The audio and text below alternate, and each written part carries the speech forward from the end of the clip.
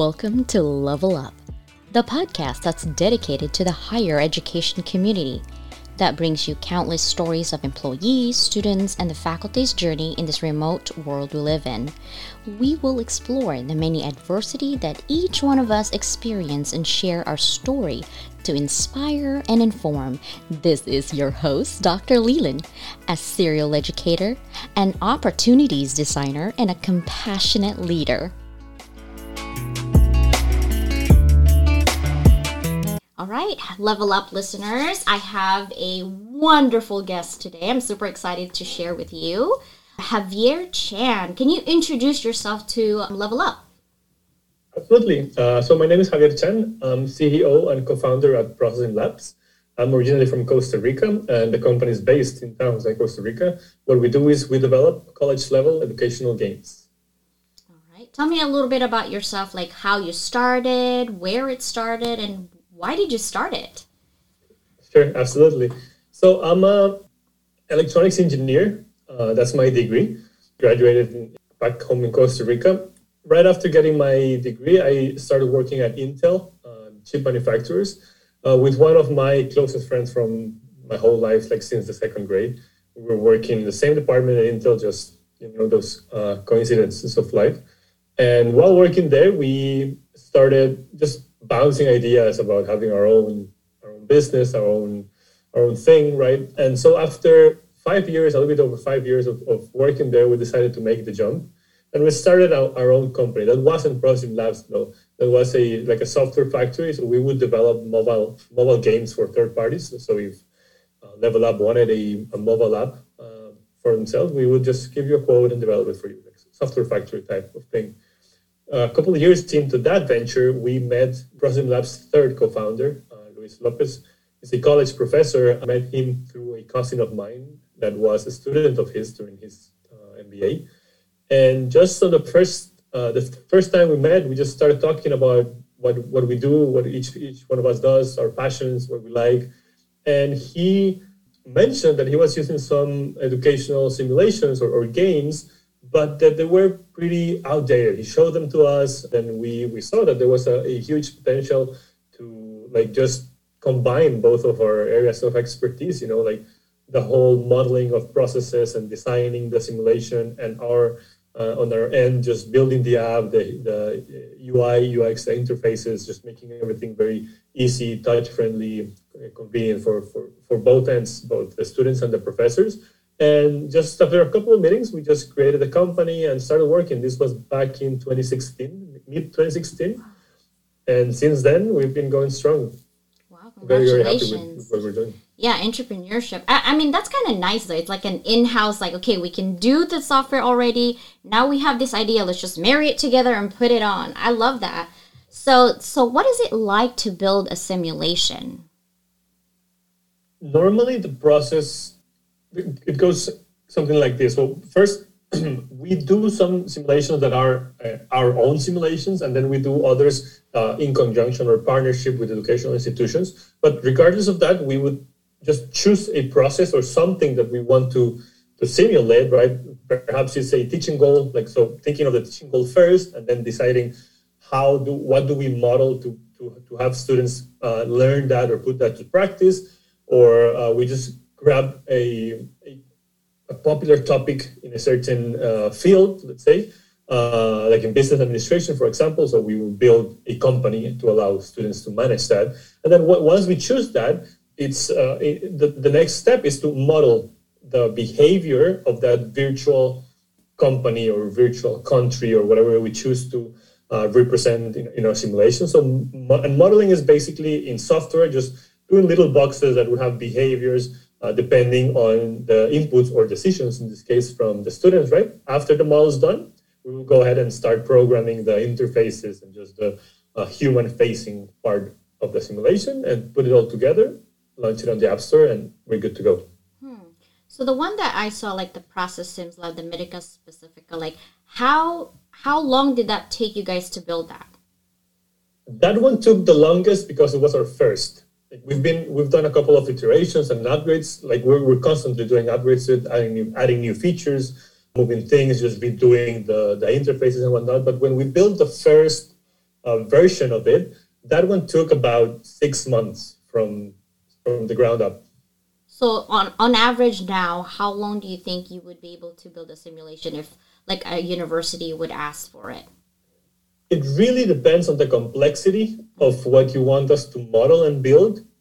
But normally, based on the projects that we've executed in these 5 years, it goes from between 3 months to 6 months. Again, depending on the complexity, right? Modeling a country is a lot more complex than modeling a company, for example. Wow.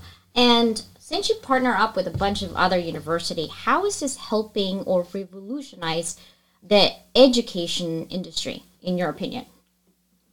Sure. Well, the thing that I like the most about what we do is getting the feedback from the students. Like they really enjoy, they love the part of the active learning aspect of working with simulations, right? That's not just the one-way communication in the most typical lecture, right, where you're just listening to your professor or reading a book. It's one direction, right? When you're working with simulations, it's a bi-directional. So you're inputting things into something and getting feedback from it, right? That's the role of the simulation. So I believe I am very, very convinced that it's the active learning part, the one that really changes the whole learning process, right?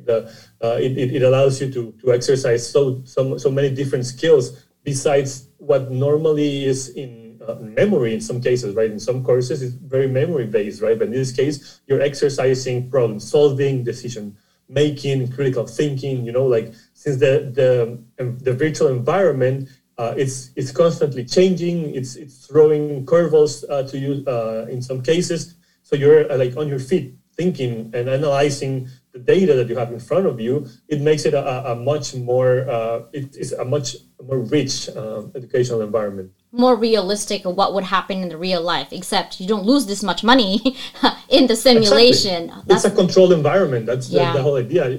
Break things now. You're learning now. You're in school now. So it's one of the things that I like when we work with professors. I really like when the professor takes the approach of not grading the students based on the results obtained in the simulation, but based on how they can defend those results.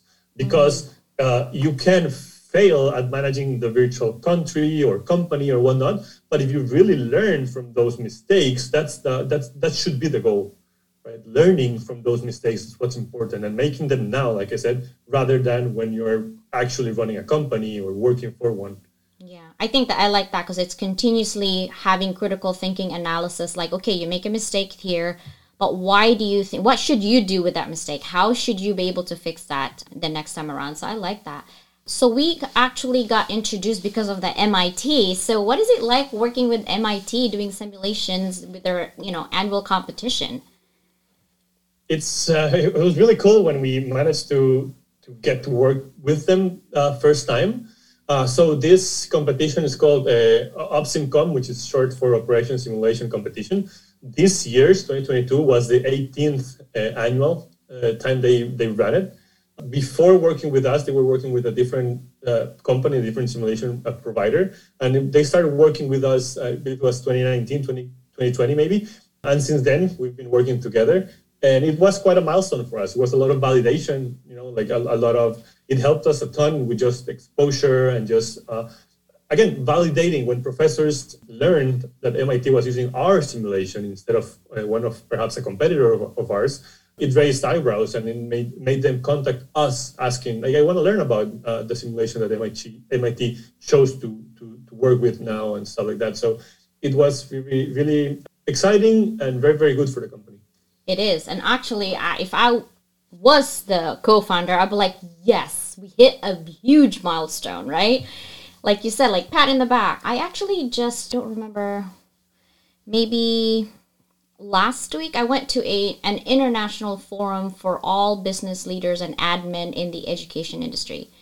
It's a global one. I think there's like Africa, Dubai, Singapore, India, like all the big education people were there. They were talking about, having a simulation as the future of ensuring that classes, especially in the MBA program, should have some type of simulations. And it made me think about you. I'm like, I wonder if Javier is exposed to those people to know, what is it like as far as the future of your company? Like, where are you guys heading? Are you going to create more simulations? Because right now it's like processing, manufacturing.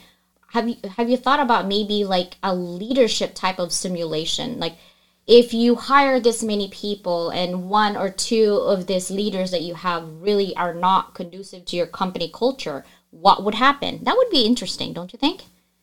Absolutely. So right now our day-to-day is we have basically two fronts to our business. One is growing our portfolio of simulations, so creating new simulations for different topics. So we have some in supply chain, macroeconomics, sustainability, services, in the services industry, etc. And the other one is just growing our market share, just basically getting to work with more and more professors and institutions. About the future, there's a clear path to keep working that way, just growing our portfolio.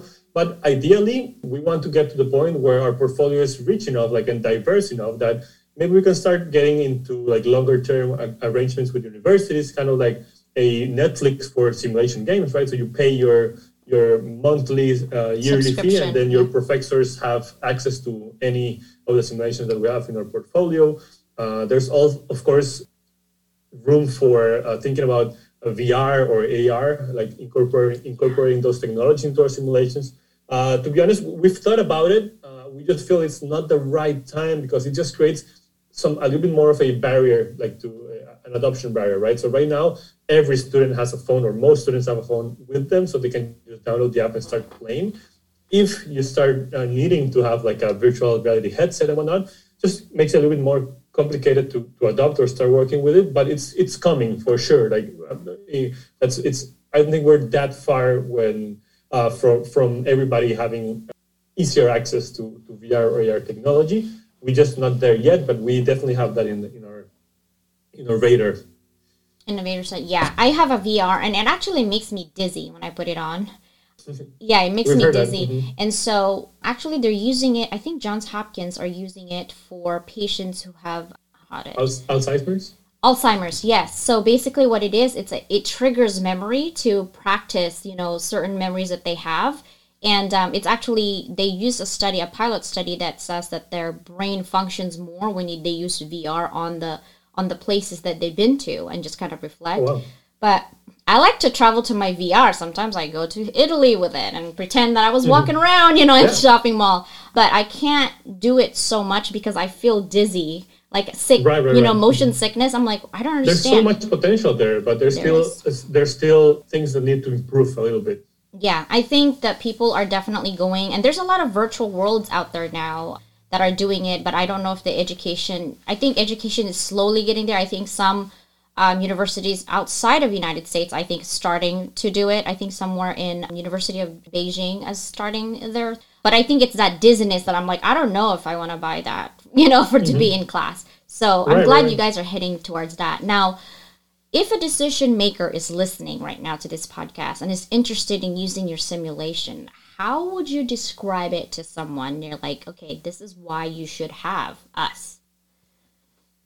Right. So I guess one of the main selling points or advantages that we have really is the convenience. Like I was saying before, you don't need to worry about external hardware, additional hardware. You don't need to worry about computer labs in some cases. Like we're from Latin America. In Latin America, it's not that rare that a university would have a computer lab for their students to work from. And then our solution gives them freedom from that. You can play from the classroom, you can play from a park, right, with your phone. But in any case, the whole principle of learning by doing, that's the biggest selling point, the biggest advantage. We believe that students nowadays, they, particularly the younger generations, right, that are so used for instant gratification from things being more dynamic, they need things to keep bringing to keep their attention, right, in the subject matter that they're trying to learn. And we see so many educational technologies for younger kids, like in the classes, they're working with iPads, they're working with different touchscreens and whatnot. And then are we really expecting that these kids, once they get to college level, they go back to learning just from the book?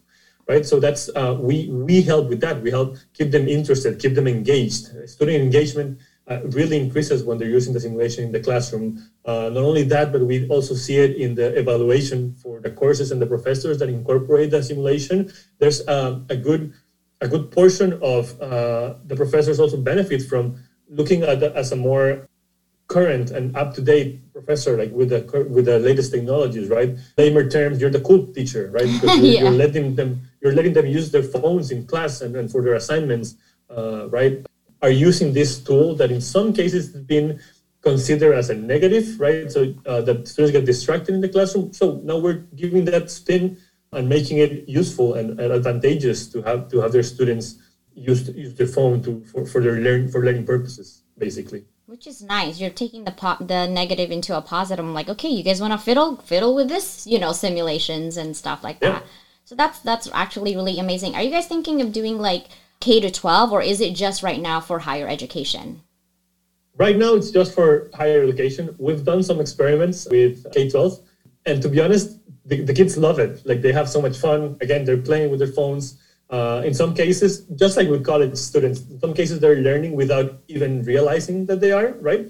The thing is that our simulations are a little bit too complex. So they, as much as they enjoy managing the company or ruling over a country, they're not that great with the finances, for example. So they're just making decisions without having thinking too much of the consequences. And that's where we realize that that's kind of like the problem. So we would have to adjust them or change the scenarios a little bit, or maybe more than a little bit, to make it a little bit easier, a little bit simpler for K-12. And that's just, we don't have the bandwidth at the moment. But we've done the experiments, we've learned from them a lot. But right now we're focusing on higher education, trying to grow the market, and perhaps in the future that will be I could see that in, I think, high school, K to 12, especially junior, senior in high school, should have a finance class, to learn how to budget. And since everyone loves shopping, imagine you have a simulation of just shopping and how to budget your money. So you would make them work, right, for 8 hours, have them buy whatever their needs. Like, I don't know if you play Animal Crossing. I'm in love with that game for 16 years now. Kind of like that, but a simulation for finance. Like, okay, we give you a budget. This is how much you make for working. So you work 8 hours, and then now you go shopping for all this. Why would you do that? And having them to think about financing and budget before they go to college, I think it's amazing. I just gave you an idea, Javier. I completely agree with you. We've drafted some things regarding that, and then time, of course, would go faster, right? And then perhaps you reach retirement age in the simulation, and you realize how much money you ended up with because you saved X amount of your salary month after month. And what would have happened if you, instead of buying X house, you buy this other house, or save your money differently. And so you can learn from all those different results and those different decisions throughout life in a shorter period of time, right? You can marry Monopoly, Animal Crossing together, and then make it happen.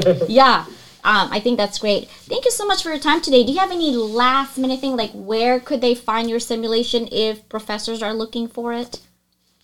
So we are in most social media. So we have a LinkedIn, Instagram, Facebook, Twitter. Our website, of course, prosimlabs.com. And if they want to reach out to me directly, that's javier.chen@prosimlabs.com. Feel free to reach out. I'll be more than happy to schedule a meeting and walk you through our platform, our simulations, and the projects that we have coming soon as well.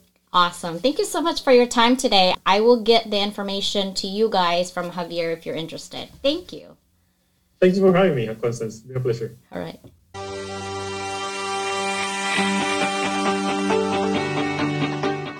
Thank you for listening to my podcast today. If you want to be a guest on my podcast or have questions, email me at levelupbydocleyland@gmail.com.